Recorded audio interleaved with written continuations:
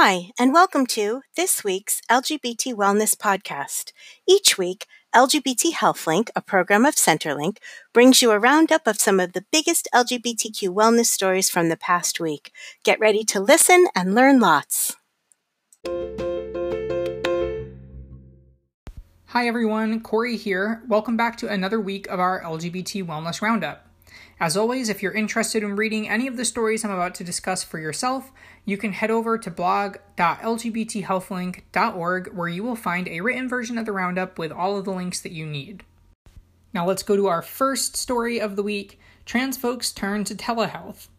Vice reported on the role that telehealth is playing for transgender individuals amid the COVID-19 pandemic. To keep people at home, a lot of insurance plans, including Medicare and Medicaid, plus many private plans, are finally covering telehealth services that they did not cover before. And that's meaning that people can access services that may be geographically farther away from them. So trans folks who, like most of us, rely on insurance to cover their care and can't just pay out of pocket for everything, can finally do telehealth sessions with trans-affirming providers who may be farther away from them physically, and that's actually being covered by insurance. This is great news, and it's an example of something that hopefully our health system is learning from this experience that could go to benefit LGBT health in the long run. Next up, experiences of youth pursuing top surgery. A new study led by Elizabeth Bosky examined the experiences of young trans people seeking masculinizing top surgery and found that 85% had received at least one behavioral health diagnosis in their life, while 64% had a history of self-harm. The behavioral health needs were also varied and complex, and while they didn't necessarily relate to the eligibility to receive top surgery, they did underscore the importance of integrating behavioral health care in some way in the process.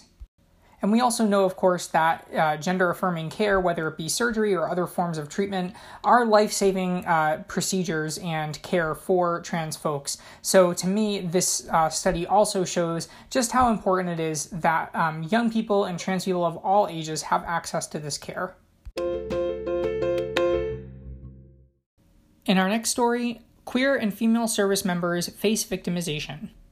U.S. News reported on troubling findings that gay and bisexual men in the U.S. military experience higher rates of sexual harassment and assault than do their heterosexual peers, while women in general, regardless of their sexual orientation, faced higher rates of harassment than did men. So that was true for heterosexual women and also lesbian and bisexual women. The results demonstrate that bias and discrimination has lingered in the armed forces long after the Don't Ask, Don't Tell policy was repealed. Next up, HIV-related deaths could double. UNAIDS warned that thousands could die of HIV-related causes as health services and supplies, including antiretroviral therapy, are interrupted amidst the COVID-19 pandemic. In sub-Saharan Africa, they estimate that HIV-related deaths could double this year to nearly 1 million people. They urge that those working on addressing the HIV epidemic not take their eye off the ball or cut resources.